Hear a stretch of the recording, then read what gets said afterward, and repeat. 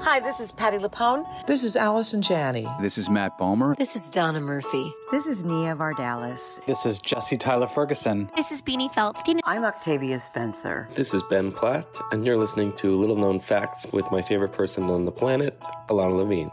A-OK. Welcome to Little Known Facts, a podcast where you will hear unfiltered, raw, honest, and uniquely funny interviews with artists you love as they talk about the art they love to make. I'm your host, Ilana Levine. You know, some people enjoy composing their own music, chord by chord, and others are happiest when they come across that one perfect song. Work is not a lot different than that.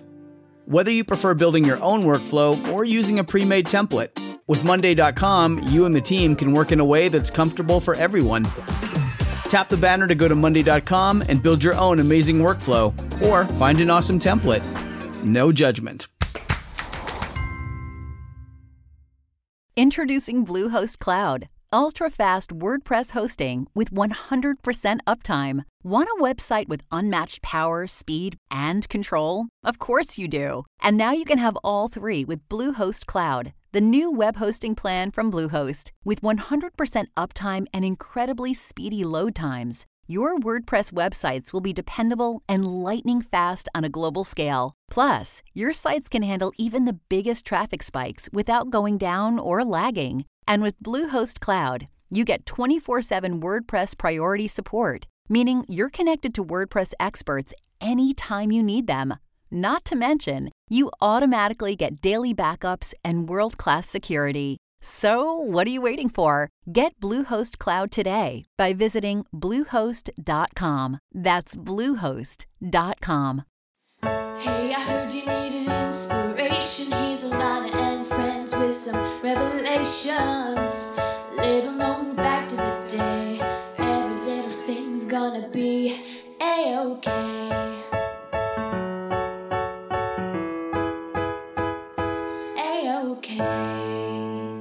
Little known fact about my guest today.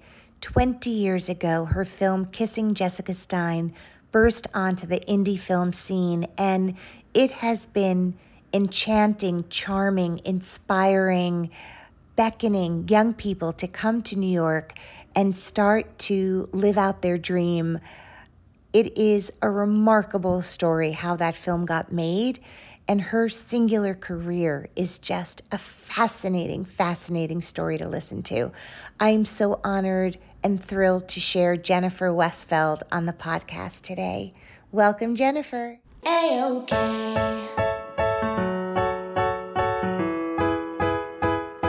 A-OK.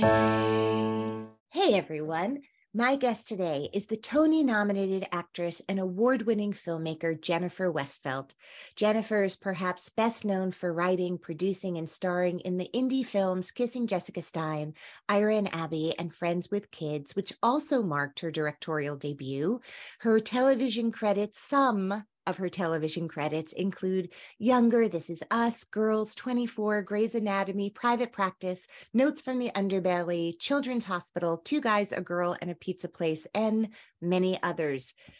Ms. Westfeldt made her Broadway debut opposite the delicious Donna Murphy in Wonderful Town. Some of her other notable stage work includes the world premieres of The Library, The Explorers Club, Too Much Sun, Finks, A Lifetime Burning, and Big Sky. Currently, and when I say currently, I mean I saw it last night, she is starring in a play called The Get at Rattlestick Theater Company in New York City.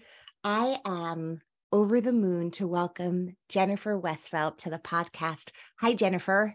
Hello. It's so nice to be here finally. Thanks for having me. It was so much fun. You know, when I have friends on the show, in some ways it's the most challenging because I just want to sit there and tell everyone this is my sister. She's amazing. This is why you should love her. But it was so thrilling to kind of go back and even just watching clips again of you and Donna singing, from Wonderful Town together, or other interviews you've done when your films were just coming on the scene, and remembering and hearkening back to sort of your origin story. And the thing that makes me laugh the most is I don't think anyone had more jobs at once than you when you first came to New York. So I thought like we could even just start there, like before all the magic began in terms of everyone sort of feeling like they were getting to know you through your work. You came to New York after Yale to be an actress in earnest. And I kind of want to start there because people can Google like where you grew up and how many shows you did as a kid. And you and Amy Wilson went to college, to elementary school together and all that. But like you get to New York, like how do you end up living where you live? How did you get all these jobs? Like, where did you begin? Okay, first, I just want to say what's funny about you mentioning Amy Wilson. I had an Amy Wilson friend from Guilford growing up, and then a different Amy Wilson friend at Yale. So that's a little known fact to start to. So the Amy Wilson I did the last night of Ballyhoo with was not the same Amy Wilson that you did like Godspell with as a young That's girl? exactly right. Two different Amy Wilsons, one from elementary, middle school, and one from college. So yeah, so I have two Amy Wilson friends who are fellow actress, artist types in my life, and not the one you know. So hilarious, right? There you go. Now I have to start this whole interview. Hey, everyone, my guest today.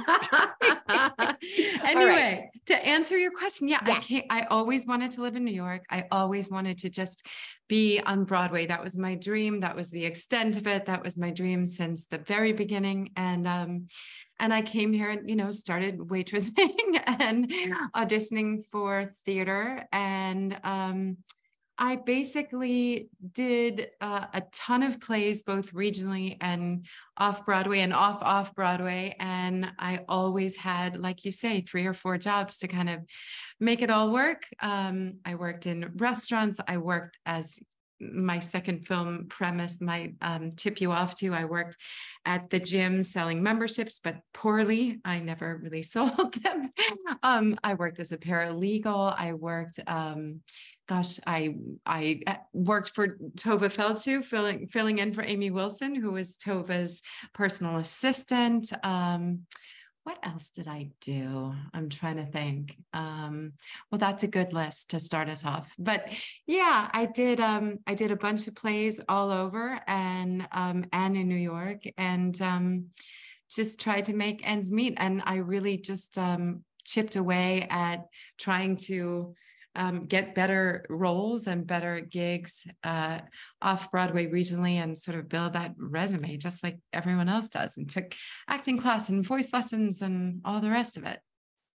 So when you got here, did you sort of have a community already in place because you had gone to Yale, which isn't that far from New York? And are you sort of beginning your life here with friends from there? Yeah, I mean, definitely a lot of people were trying to make it as artists. In fact, a few of us, including Amy Wilson, your Amy Wilson, we did a sketch comedy troupe for a year or two, and it was called Neurotica. And or no, maybe that was the name of one of the shows. And I think somehow Back in 5 was the name of the troupe. I'm not sure which is which. One was the name of one of the shows. And anyway, we wrote sketches and would put up these nights of sketches with Mike Zimmer and Benji Feldman, who you know, and Amy Wilson. So we had a great time doing that. And Brendan Brown was in it. Gosh. And then there were some different people who came and went. Anyway, we did that. I also did, my friend Kuzi Kram, who I met in acting class. We actually put on these nights of, they were anything that was like a short piece. So it was a night of short pieces, and it would be either a scene from somebody's play in progress, or a sketch, a comedic sketch, or any piece of an original work that was in the process of being made.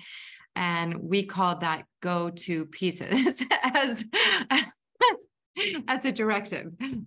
This is so dopey when thinking about all of our little first entrepreneurial efforts to get art out there in some way. But to answer your question, yeah, there was definitely a community of people. So I guess those early days, in addition to like going to the Rep Theater of St. Louis or the Bristol Riverside Theater, right, was also about whenever there was downtime and I wasn't working as an actor, there were these other outlets. There was always, I guess, something brewing that was just like rent a tiny theater and, roll up your sleeves and get to it. I know, but I feel like it speaks to, as someone who knows you intimately, I know that it is like this conundrum that you are one of the best writers I know and someone who loathes writing more than anyone I know, sort of an equal, like it's just this ridiculous talent that makes you bonkers, because you're such a community person. And we've sort of talked about how writing is such a can be a very isolating experience. And you're so interested in building a piece of art with community. But I love, and I sort of never knew this, like how much even in like small bits and pieces, you were starting to use writing as a way to create your own work if you weren't being hired to do stuff. And so it makes sense that eventually a long form piece would come out of all of these little bits and bobs that you were making. I want to know, because I met you when you were already doing Kissing Jessica Stein. I came in when you were actually reshooting the ending of the film. So it had already had its entire life. But I think of you so much as a New York person. Before we get to celebrating like 20 years of the making and release of Kissing Jessica Stein, which was in part of why I wanted to have you now, because it's such a like incredible anniversary of this work that everywhere I go with you, from like a bank to a restaurant, someone comes up to you and talks about how meaningful that film is to them, and remarkable because it was 20 years ago, right? Yeah, that it like landed on the seed. It is a long time. And it has really touched like multiple, like 2 decades of people now, right? But how did you, my like most New Yorker centric friend, even get to LA for the first time, which ended up getting you a pilot and this whole other thing before you came back to New York? Like, how did you go from here to there? I had such a roundabout journey. I mean, as I said, since the 4th grade, all I ever wanted to do was be on stage and be in plays and musicals and, play all the great parts and all that jazz. That was always my goal. And I really never thought about acting on camera. I don't know why. I never really, that wasn't my goal and it wasn't my world. And I don't think I thought I could do it, or I didn't even, it just wasn't really part of my story, for whatever reason. And in 1997, I went out to visit a good friend of mine from Yale who had just burst onto the scene in movies and made a huge, enormous splash. And that was Ed Norton. And I went to just visit him. And I was about to go start a job at the George Street Playhouse. It was a version of Huck Finn or Tom Sawyer. It was one of the two. Anyway, I was excited for my gig. And so I thought it was a good time to like go out for a week because then I was going to go to work. And so I visited with him and we were sort of just celebrating his amazing success. And his managers happened to send me on a couple of auditions while I was there. They were just like, hey, you should meet this person. I'm like, okay, whatever. I mean, I was just like visiting, just happy to be there. And another friend of mine from the theater introduced me to an agent friend of hers at UTA. And so I just had these 2 people who were friends who just kind of were incredibly generous with their contacts. And very weirdly, and I've never had anything like this happen before or since, but I got to the end on the movie. I booked a pilot that ended up going to series, and I had UTA sign me. And it was one of the weirdest, it's the luckiest, by far and away, the luckiest career thing that's really ever happened to me. And I don't even understand it. And maybe there's something about when you don't think you're suited. I mean, it's funny, when I was thinking about talking with you and going back in time a little bit, because I knew that you didn't know me in my early, waitressing, hostessing, schlepping, years. I I was thinking about the camera thing, and I remember my agent at the time, and these are just the moments that, all of the moments along the way where either people say something so encouraging that gives you inspiration, or people knock you down and shut you down. And there are all of these like sliding doors moments. And I guess now that I'm thinking of it, I had an agent at the time I was doing theater. And I was in Wynne Handman's class with Julie Lauren, who who's become such a nearest and dearest friend. And I remember Julie Lauren was saying, I'm going out to LA for pilot season. And I was like, I don't know what pilot season is. What's a pilot, And she was like, oh, you should ask about this. I'm right for this. And I also had a dear friend from college years, because I had done a Shakespeare program in London that's where I met Haley, my dear friend Haley, who at that time was like a soap star, because she was a teenage soap star. So like, I was like, how do you get an agent? And she was like making all this cash on a television show, when she was 18. And I was like, wow, you're amazing. And whenever people I met would tell me, oh, you should ask about this or that job that's on camera, I would sort of gently ask, oh, I heard maybe I'm right for this. And I'll never forget that she will remain nameless, but this agent said, oh, Jennifer, we can't send you out for camera work because of the weight problem. And I just remember so distinctly having no idea that I had a weight problem and not thinking that I did. And I remember just feeling like my whole face flushed red. And I was like, oh, okay. And it's funny. There have been a few moments like that in my career where you think about how your whole self-perception changes just based on like one comment from someone. And that was one of those moments. And getting back to Ed in LA and the lucky, crazy fortune of booking this pilot, which was Two Girls, a Guy, and a Pizza Place, which was also Ryan Reynolds' first show. I remember at the upfronts when it went to series, running into that agent. and I was thinking, like, what are the odds that like the New York theater agent would be totally dismissive and reductive and kind of give you body dysmorphia, when the Hollywood slicksters, or what we thought of would be like, it was just such an opposite world for me. The fact that I was embraced in Hollywood of all places, like when I didn't even think, like, I thought maybe I don't know, like I was a misfit or something. I don't know, and it was strange to find easy success or some acceptance so quickly in a world I had never thought about for myself or pursued or dreamt of. And the story about how that led to Jessica Stein is that, again, because I didn't have any plans to be in LA, I had this job that would last a week and then probably go nowhere, because that's what most pilots, I think the average is just so low of a pilot going to series. So when it got picked up, I was shocked, and we were supposed to start in August. And then I remember it got pushed to mid-season, and that meant that I suddenly had 2 months about 2 months free.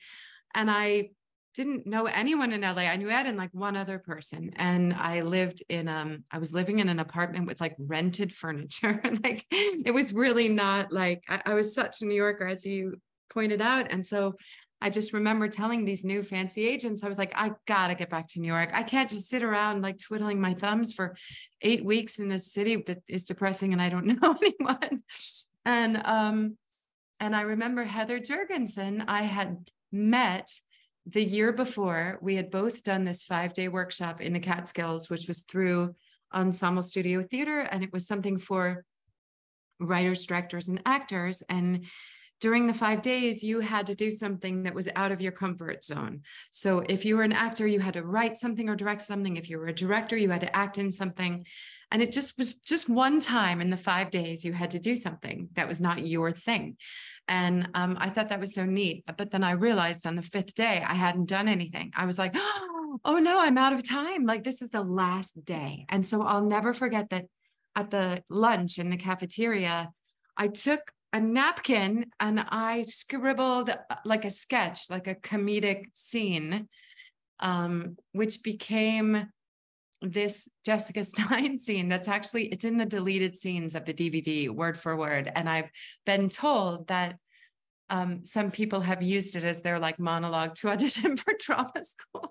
But that was the first bit of writing that led me and Heather to clock one another, because she also had written sort of a terrible date scene, which my scene was as well. Right. And so at the time we clocked each other and we were like, wow, you know, we've got 2 vignettes. Maybe we could get 8 and put on a night of like nightmare dates as a like evening of some fun sketch comedy evenings sometime. And we kind of exchanged numbers, but that was the extent of it. Like we barely, you know, that was like, hey, someday let's rent a theater and put on a piece. And not unlike, you know, what Kuzi and I did with the short pieces back in the day. And Heather had kind of kept in touch with me over that 1 year to sort of ask about agents and different things, because she was still temping at an advertising agency and like breaking in and deciding she wanted to try it for real finally. And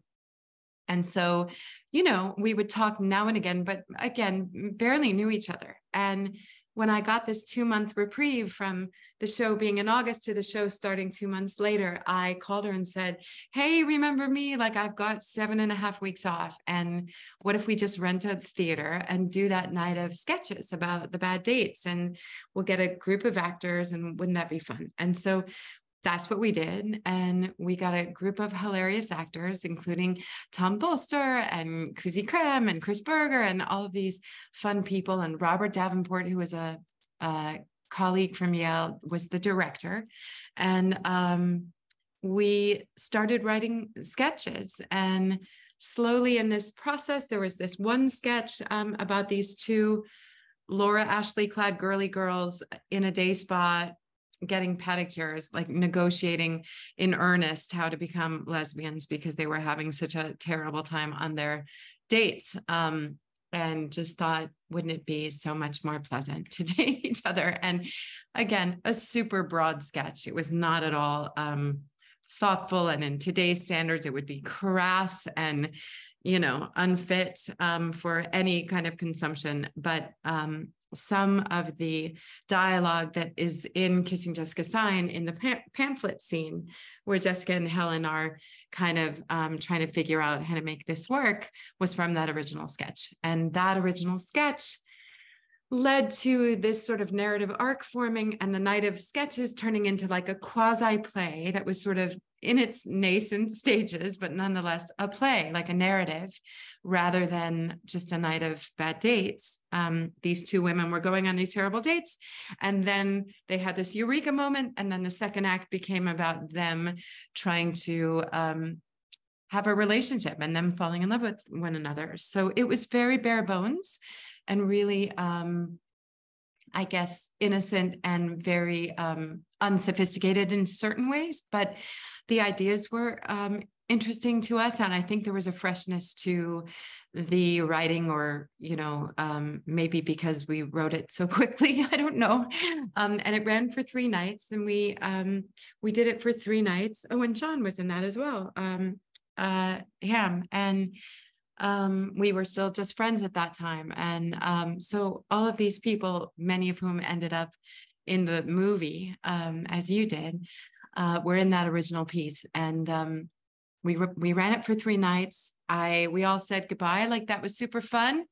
Thank you. Mission accomplished. I had a creative 7 weeks, and now I'm going to do this sitcom. And got back on a Sunday night to LA, started work on Monday on the show. And my fancy new agents called and said, all of these studios are calling to option your play and make it into a movie. And I was like, that's impossible. Only our friends and family came. Literally only our friends and family. It was it was in the basement of a church.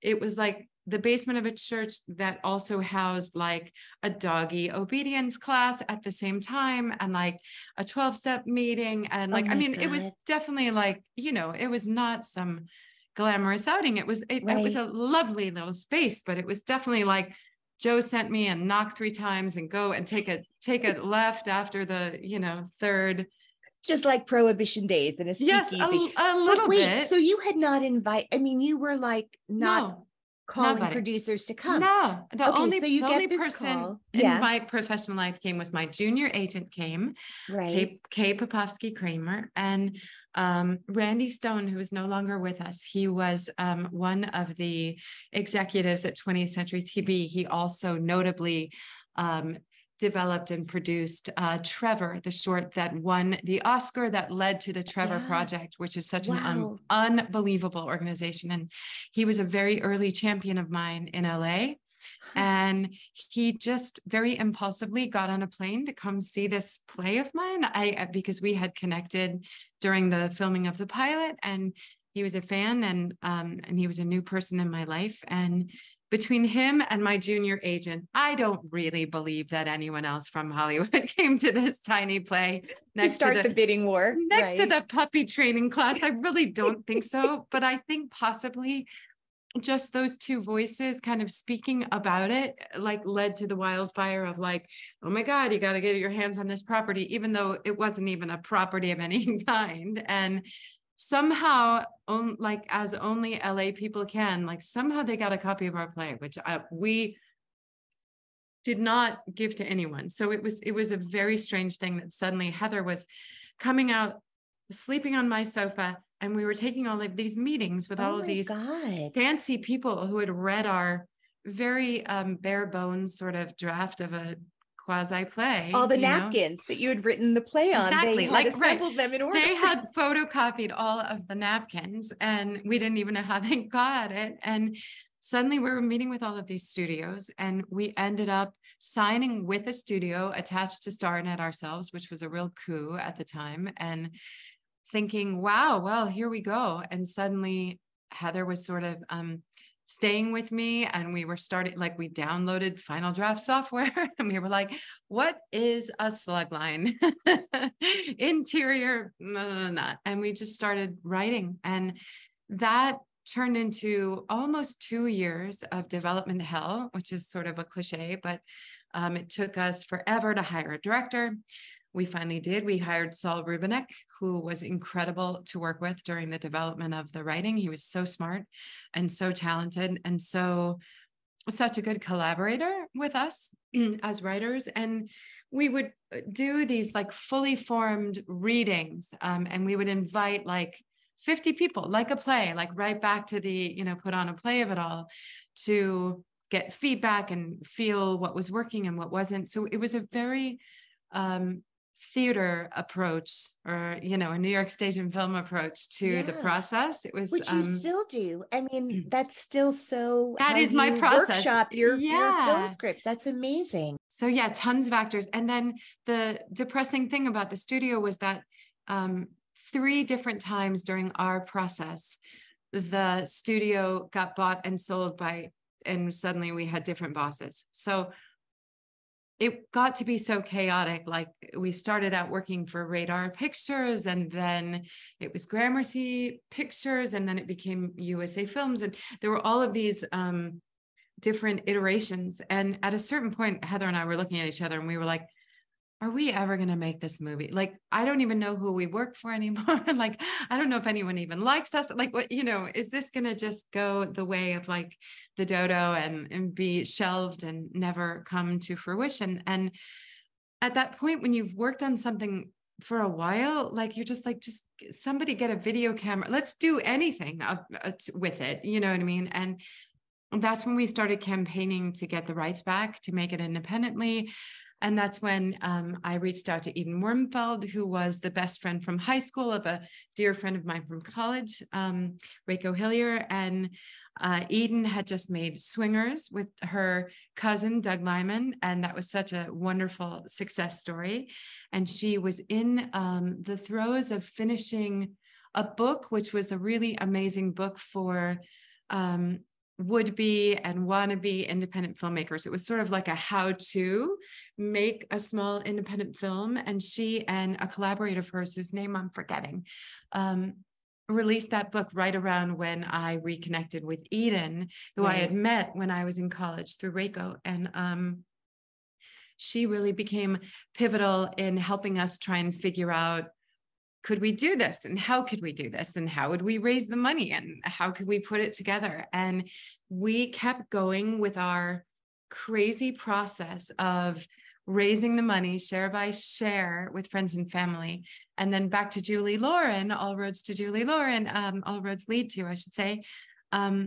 She brought her friend Brad Zions to one of the readings. We would do these readings and then we would sort of pitch, like, you know, getting involved, and like people would bring people they knew who had some money, and friends of ours would just like buy one share. And anyway, Brad ended up being this angel producer, investor person who committed half of the budget. And then we raised the rest of it share by share. So our smallest share was $2,500.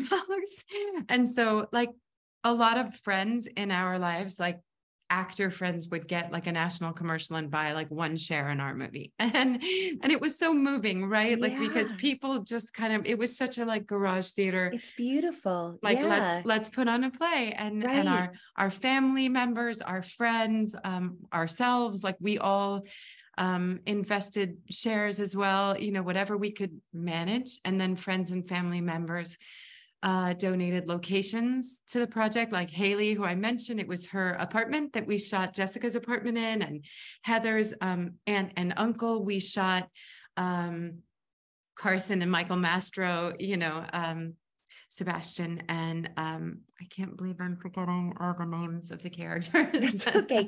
It was 20 years ago, by the way, and you've written, you know, 3 or 4 films since then, so we'll forgive you.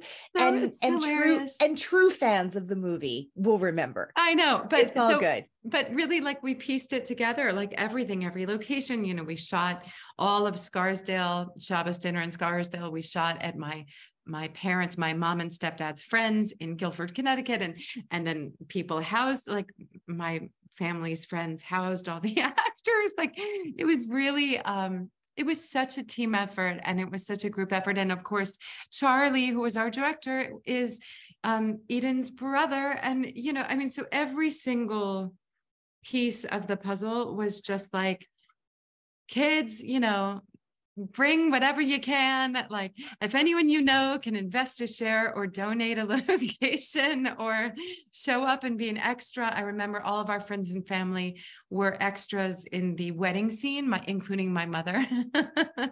We were just like, come be part of our movie. And, you know, it was such an exciting time to shoot in New York, because at that time you could really get away with like stealing shots, and we would just hold up a sign saying, you are about to be part of a movie, you know, and you are signing away your rights, and and that was like a legitimate way to have background people. Those were the waivers. Right, because it was such a low budget, you know. And so we were, you know, when I'm trying to get a cab, like I'm really just trying to get a cab, like, you know, and we're stealing magic hour, and we're stealing the light, and we're stealing, you know, passerbys and all that stuff. And it was such a fun way to work, you know. It was such a neat way to work and to capture New York. And you know, I look around, I do like my 5-mile power walk / jog in the park every day, or I try to. And in this beautiful weather, like this was the weather for all of my movies, you know what I mean? That, well, Friends with Kids was really so wintry, but we did get one day of beautiful fall for the Megan Adams scene in the park. But anyway, it just brings back so many memories of all of those stolen shots at the reservoir, and, you know, how we would just run and gun it and be like, Larry's got a camera, you know, he's holding it, and we're just going to see what we get, you know. But it really was like, there's magic within, you know, the cast. You know, Tova Feld, she was just on the podcast, and she was telling me how she got to know Barbara Streisand because Barbara saw that film somehow and was like, I have to talk to you about the mother-daughter scene. Like, it really touched a lot of people in all different ways. You make the movie, and when did you kind of realize, like, hey gang, we're onto something? Like, guess what? Not just my mom likes it, like everybody likes it. No, you know, we didn't know. I feel like we were accepted to the Los Angeles Film Festival, and like they had been looking for like their comedy for whatever reason. And we were sort of I remember we were a late entry. Like we applied late, because I think we were racing to finish. You're the like, movie. hang on, we're almost okay. That's end. what it okay. is. Yeah. Like we weren't, I don't even think we were necessarily done with the edit or the post or anything like that.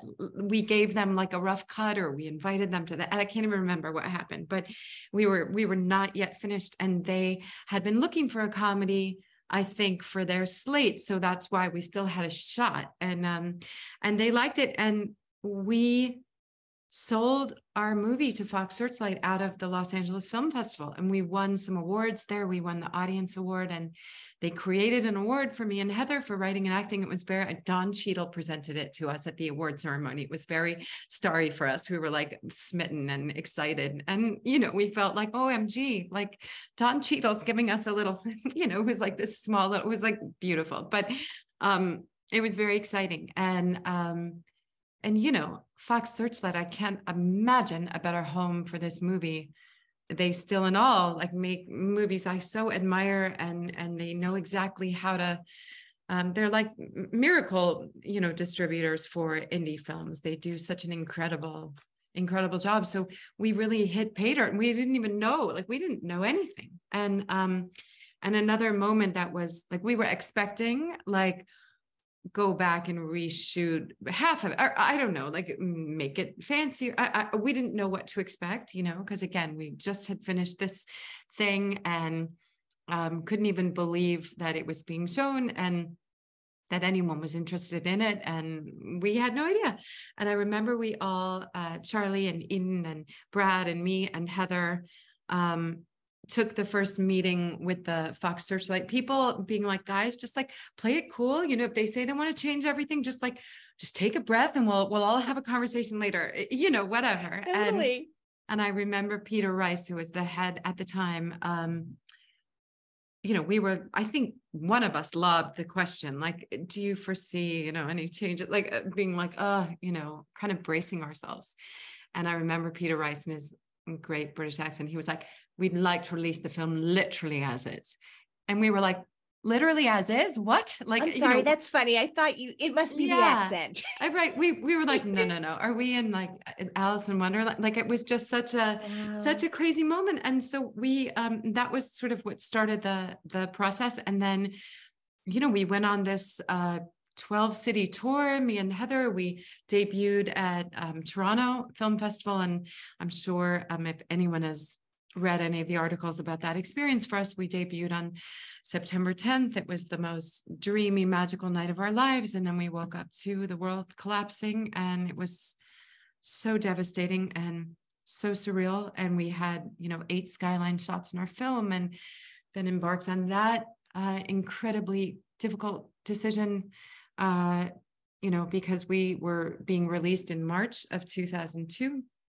And we ended up replacing those shots and reshooting, which was a very painful decision, but I think the right one, because it was so triggering. And the other screenings at Toronto, people were like audibly gasping and like crying in a rom-com. So it felt unnecessarily harrowing and triggering for survivors and for everyone, really. So quick on the heels of 9/11. So that was an incredibly difficult experience. And then we did multi-country tours. We went to a lot of different countries with it. And that was an amazing journey of just like the way they changed the name in different countries and the different poster, and some of it being dubbed into different languages, and all of the firsts for me. At that point I had done a couple of sitcoms, and kind of was getting my bearings about,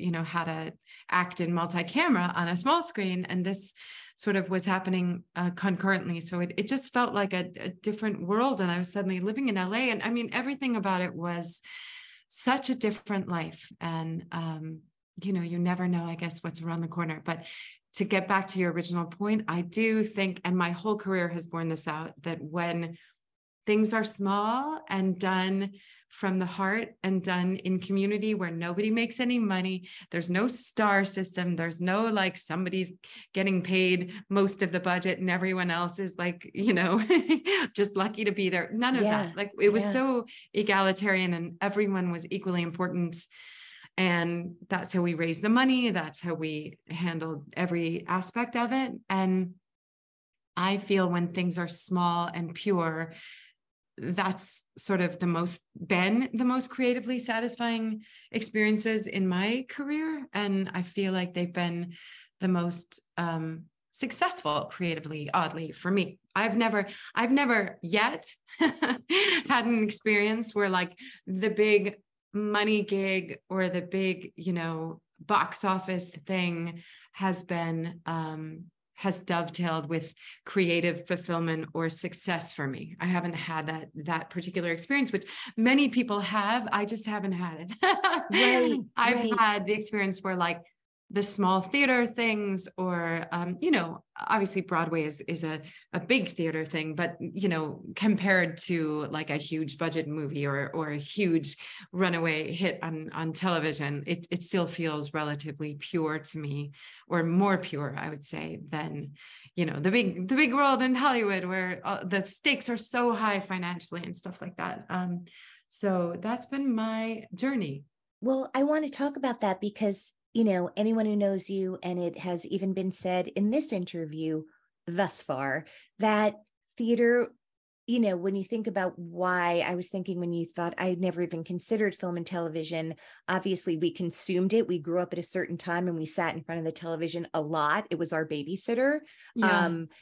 But I feel like, anyone who knows you and anyone who is a fan understands that you also love to sing and are an incredible singer. And so, of course, at the time, you're not thinking like, I'm going to sing on television, right? Like Glee isn't a thing yet. Like there's no place for that skill set and love and passion. Not that you didn't love to do plays, but musicals were just something that really filled your heart in this very special way, which leads me to want to talk about, on the heels of this Kissing Jessica Stein success. By the way, was it always called Kissing Jessica Stein, or did the title ever change? It did change. In fact, we had a couple of different titles. One of them was called Seeking Same, which is a terrible title. I'm so glad we didn't go with that.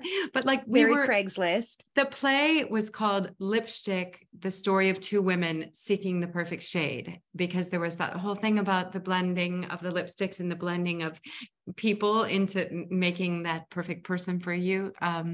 So we really couldn't come up with a great title. And I feel like we kept brainstorming, Eden and Charlie and Heather, myself and Brad, and Eduardo was involved at the time. And Doug Lyman got on board as well as one of the producers. And so we really went around the bend. And I feel like Kissing Jessica Stein was Charlie's idea. I can't remember, but it definitely came up. And if it wasn't his idea, he was the one who was like, that's it. Like it was one of the two things. Yeah. And I feel like that stuck. And so that was okay. I just always, names, children, films, plays, books, titles are really hard. And it ended up to really be the best title. And also I feel like, and maybe I'm wrong and you can describe it because it's your life, but I feel like in some way that may have helped your Broadway debut happen. Absolutely. Directly or indirectly. So I wanted to know about that because we have to talk about Wonderful Town.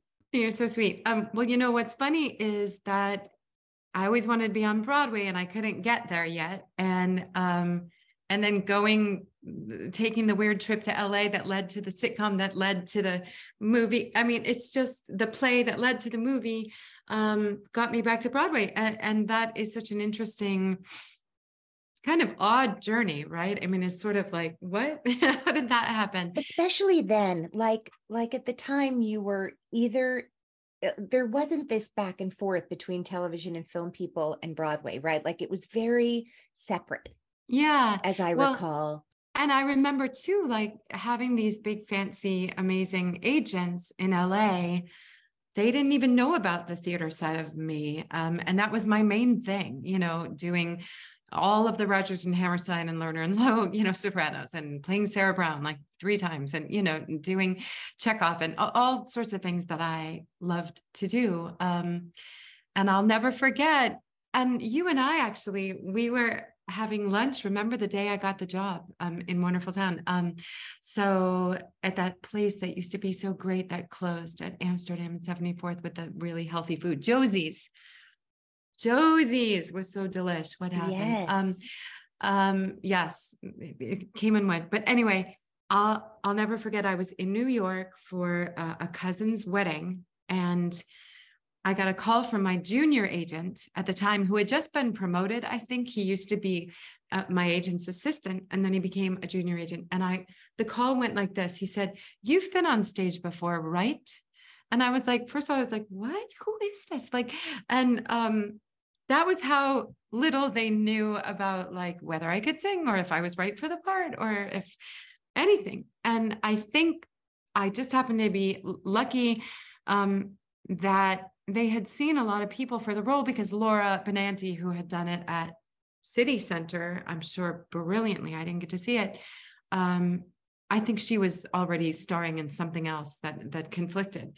But this was the minute that they had a theater and Donna available. So they were struggling, I think, to match up Donna and find someone after Laura who they loved and all of that jazz. So I went in, and Donna and I had great chemistry, and I had a call back the next day and got it. And that was it. And it was so fast. It was such a fast process. And it was not a show I knew.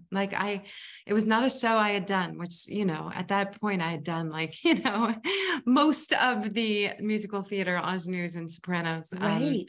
in that kind of legit canon, and that was not one of them. So the whole thing was so fast. And I do think it was Jessica Stein that had them even consider me or think that I was worthy enough to kind of, star opposite Donna. Obviously she was the star. It was her name above the title.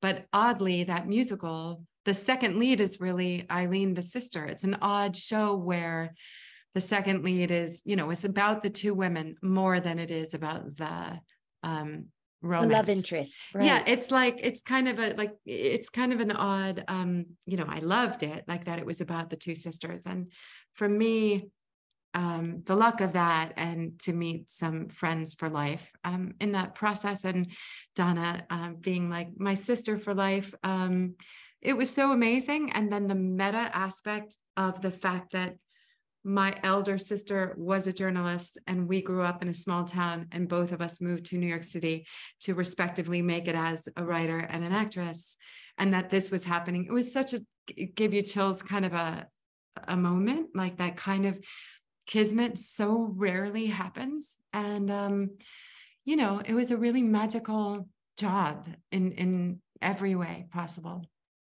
And including, so Kathleen Marshall was the director. She was magnificent. And again, just like the greatest people, the cast, I loved every single person in that cast and that creative team. It was incredible that, Betty Comden was there for our first read through, for our every preview. She was, and she would tear up because she had just lost her partner, Adolph Green, recently. And so she would be so moved by the work and looking at like the costumes and hearing the music and hearing the score and the lines and the whole of it. And she would always tear up and just say how much it made her miss her partner, and our most magnificent opening night gift I've ever gotten was it was a framed picture of Leonard Bernstein and Comden and Green all laughing on a couch while they were writing Wonderful Town, and it was engraved, and it was just like the best present ever, and such a moment in time to feel like you were part of those 3 geniuses, and to be incredible. The first revival 50 years later, which is what it was. It was a really meaningful just really meaningful project for me. And I'll never forget it. It was such a lifelong dream. And I've not been back on Broadway since. I'd love to be, but that if I never did anything else again, that was a pretty magnificent one to have done, And then you're nominated for a Tony. So I feel like, I was talking to Andrea Martin and her first Broadway show, My Favorite Year, she was nominated. She was in her mid 40s at the time. And she was like, Alana, I have to come back again. The show would close. I go back to New York and I buy a dress.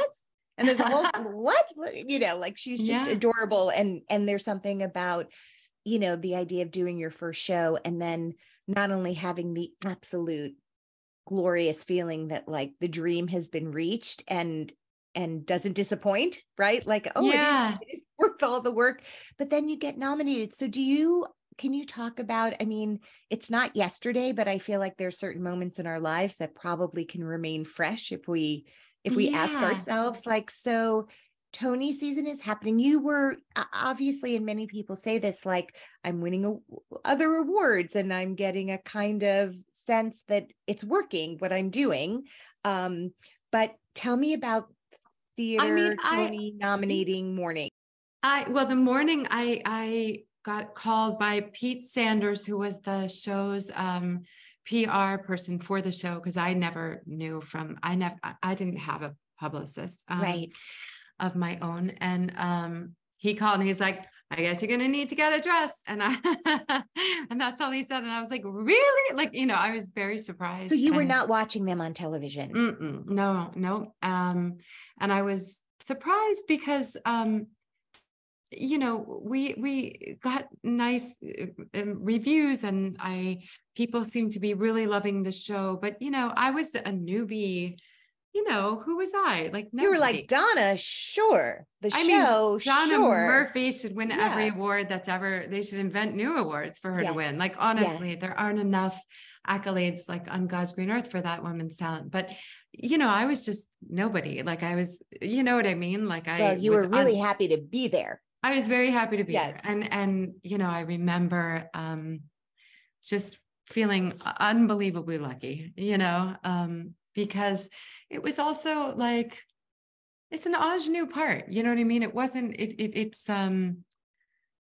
wasn't like this, I don't know. It's not a slam dunk to be recognized in that way, to be in support of really a show-stopping tour de force of a performance. I'll never forget witnessing Donna, in the early days of rehearsals being like, oh my God, this woman. As she built that number. All the numbers, but specifically. Yes. As she built that character, God, Conga and,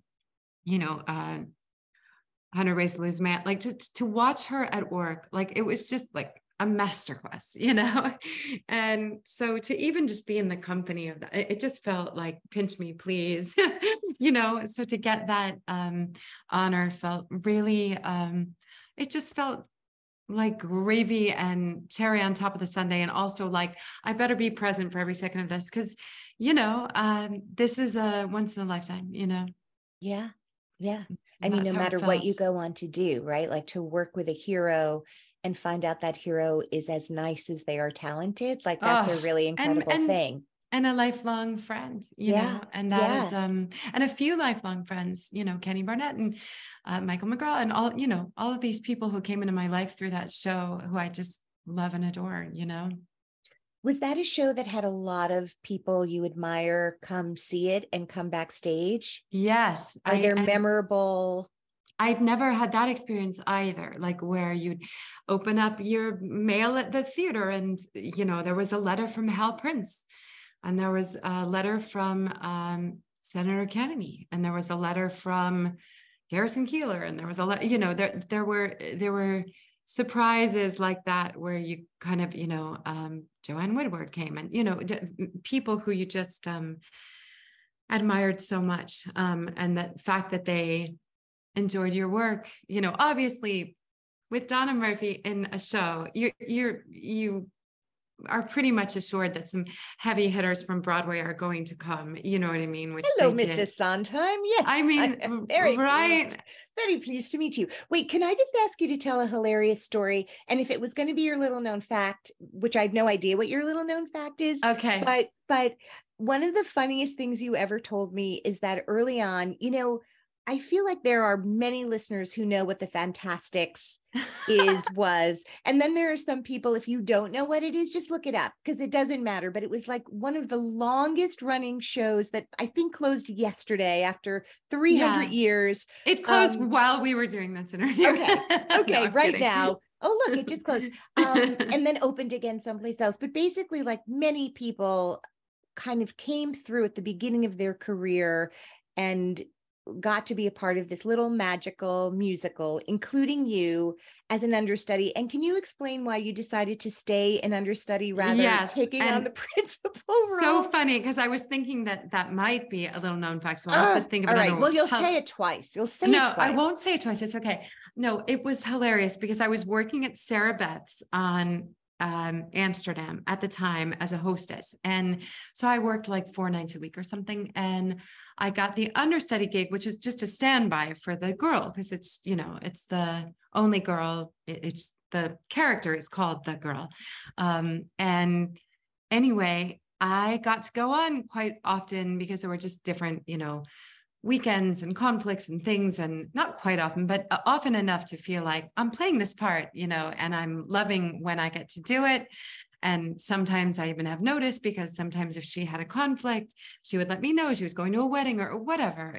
Things came up. And so I had played the role maybe a dozen times, and it was always fun because if I was on for the weekend, then my people could come and I would get the shifts off from the restaurant. And a couple of different times when the girl playing the girl was moving on to some other job, they would say, "We'd like you to step in and take over the role." And I couldn't and didn't because I couldn't afford to, because I had my restaurant job, which I was still doing like 4 nights a week. And I had my job at the gym where I was a bad salesperson of memberships. And then in addition to that, the understudy job got paid $65 extra per week. So that took you over the top. Like normally it was like $365 a week or $375 a week. And this took you to like $425 a week or something, or maybe $440, something like that a week. And to get the extra $65 a week, the understudy I would cut all of the colored paper squares in the big paper cutter. Because if anyone who saw the Fantastics remembers, there are these moments when like El Gallo throws the red confetti paper squares red to me symbolize blood. And there are these colored ones that, red and yellow and pink and blue. They're like confetti. They're these little tissue paper, and I would just make the stacks of them and cut them up into the little cubes, and I would get an extra $65 a week. How hilarious that someone on the producing side of the longest running musical in New York history was like, I know what we'll do. Whoever's the understudy, they will be responsible for the paper cutter. Random, but of all the things. It felt perfect. It was just like, it was such a, like that play. That show was so special. It was so magical. And I loved it so much. I loved the part so much. I loved that little tiny theater so much. I loved cutting the tissue paper. I loved all of it. And it's funny. I wish I could have played the part, full time, but also it was a really hard sing and I needed to make enough money to pay my rent. And I still and all got to play it a bunch of times. And so it sounds like you made the right decision. I don't know about that, but I have to talk about this play I saw you in last night, because it was really, over the years, I got to see you in Finks. I got to see you in Explorers Club at Manhattan Theater Club. I got to see you and Linda Lavin be this incredible mother-daughter duo. I'm spacing out on the name of that play. Too Much Sun.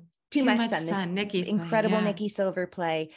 And so it was really fascinating to see you in this play last night, where for the first time ever, you're in a mother-daughter scenario and you're the mother. And it is a play called The Get. And for those of you who don't know, The Get is the official divorce document if you get a religious divorce in the Jewish tradition. And I just feel like, I told you this at dinner last night, like it was so incredible. Oh, that's Lola in the background. Hi, Lola. It was so incredible to see you in some way, like be completely yourself, the daughter I know you to be, and then take on a little bit of these other women who I've seen play your mother and sort of channel all of these incredible performers and performances and mix it all up into making something completely uniquely your own. And I guess if you could just talk a little bit about what it was about this script, because you get a lot of offers, like what was it about this play that you thought, you know what, this is really interesting to me. I'd like to work on this. Yeah, well, I mean, for one thing, if there's any thread to my career or whatever, I've tried very hard to focus on female-driven stories and female creators and write and create roles for women of all ages. And, this is written by and starring a really young, brilliant writer, actress, creator named Liba Weinberg. And so to read something that I thought had such an authentic and original voice and such a freshness to it, and such originality, I was so intrigued by the writing. And I was on deadline at the time for this a film script that I wrote that is being shot right now. And I didn't even have time to read the whole play when they said, this was sent your way. And I was like, I'm on deadline. I'm working 13 hours a day. And I was like, I got through the first 30 pages. The writing is so good and so intriguing. But I have to go back to work now. You know what I mean? And on the script, because I was just like burning the candle. And so I got an extension to like finish the script. And I just thought how interesting that this young, brilliant writer actress is examining these issues of sort of Jewish identity and whatever it means to be in this modern world we're in, but also have a sense of tradition or spirituality or some tie to your Judaism, even if you don't quite understand it or don't quite know how to talk about it even, or categorize it, or whether it's cultural or whether it's truly, religious, or whether you're reformed or conservative or progressive, or whether you believe that we should only marry and date within our faith, or if we think I have to figure out my own version of what's right in my world. And, I think she has a lot of big ideas on her mind. And I think complexity around my own identity as a Jewish person. My mother is Jewish, and my mother's side of the family is extremely Jewish in many ways. I have rabbis and cantors and Judaic scholars and professors of Judaic studies in my mom's side of the family. And, my grandfather on my mom's side, his whole family escaped the Nazis. Not a lot of them did not escape, but, I've got a lot of deep roots in that way. And it felt like and then I should say the other draw or irony was that this mom is a very loving, possibly overly loving Jewish mother who's also a therapist. So there's a quality about physician heal thyself a little bit, because she has not fully individuated from her adult daughter. And my mother is a very loving, sometimes overly loving Jewish mother therapist. So in some ways I was like, oh my gosh, am I playing a version of my mother here if I were to do this play? And would that be an interesting journey to be on? And also, it just feels interesting to examine, especially at this moment, this unfortunate zeitgeisty moment, I would say, with this rise of anti-Semitism and everything that's happening right now, to make this play even more topical than it should be, not unlike Parade that Ben just did. And,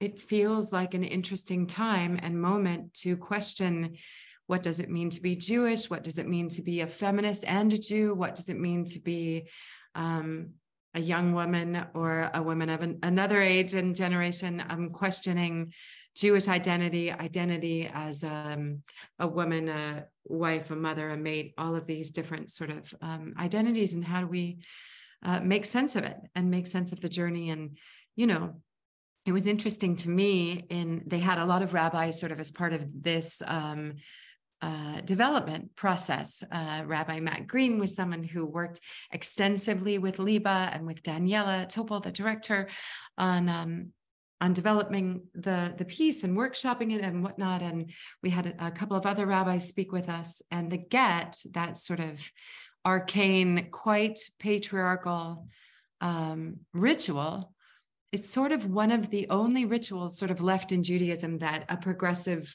form of Judaism hasn't like questioned and recreated. It's still in all this thing where only the man, the husband, can request it. And so that's an interesting thing too. Like maybe progressive Jewish leaders who are changing all the rules and finding a way to reinterpret text and redefine Judaism in a more modern, progressive, inclusive way. Maybe this will be the next thing that might get looked at, because it definitely feels stuck in a much more antiquated past than it does in the more progressive future that many synagogues and many versions of Judaism have started to redefine and recreate, Well, I thought, aside from asking a lot of really interesting questions, there's sort of a magical realism element to this play. It's really funny, along with being really provocative. And to get to see you do the thing that you love so much and find a way to inhabit a character that could be a stereotype of some kind, and to deny that as an artist, there's nothing stereotypical about it. But, there's a light from within that happens when you are performing on stage that is really, I don't know, you just feel lucky to be in the audience to bear witness to this really pure, beautiful, artistic expression of a part of yourself that I haven't gotten to see before. And there's there's always you in it, but I just was like, I love getting to see this moment and this, just this incredible curiosity that you bring to the things that you do. So Jen Westfeldt, this has been, we've scratched the surface, so you'll have to come back tomorrow and the next day and the next day. I do want to ask, I feel awful because I had a suspicion as I was asking you about it. I was like, if I were Jen, my little known fact would be cutting up paper for the Fantastics. But, any pause that there might be in response to my asking you for a little known fact, I can remove from the episode when it airs. But have you been able to think of another one? I'm being greedy. Here's another little known fact that's not really about me as much as it is about you and me, which is that you, Alana Levine, are one of 3 actors, and me, I guess 4 actors, who appeared in all of my films. And each of those experiences remain the happiest film experiences I've had, especially because in the last one, Friends with Kids, my 2 co-stars in the scene are the incredible Brian Darcy James and my daughter Georgia Famusa. And so for us to have a moment on celluloid. Yes, who's my would-be daughter, who's almost like my daughter. She's like my goddaughter. Yes, exactly. And yeah, sure, Megan Fox was there too, and and Adam Scott. Sure, they were there. Sure, maybe they said a few things. Thank you for that. Thank you for giving us that moment to have forever and to look back at that time and freeze it. That is who we were, what we look like, and to be married for that time to Brian Darcy James was pure joy. So thank you for all of it. Thank you for all of it. I love you, Jen Westfeldt. Thank you for being on the podcast. I love you.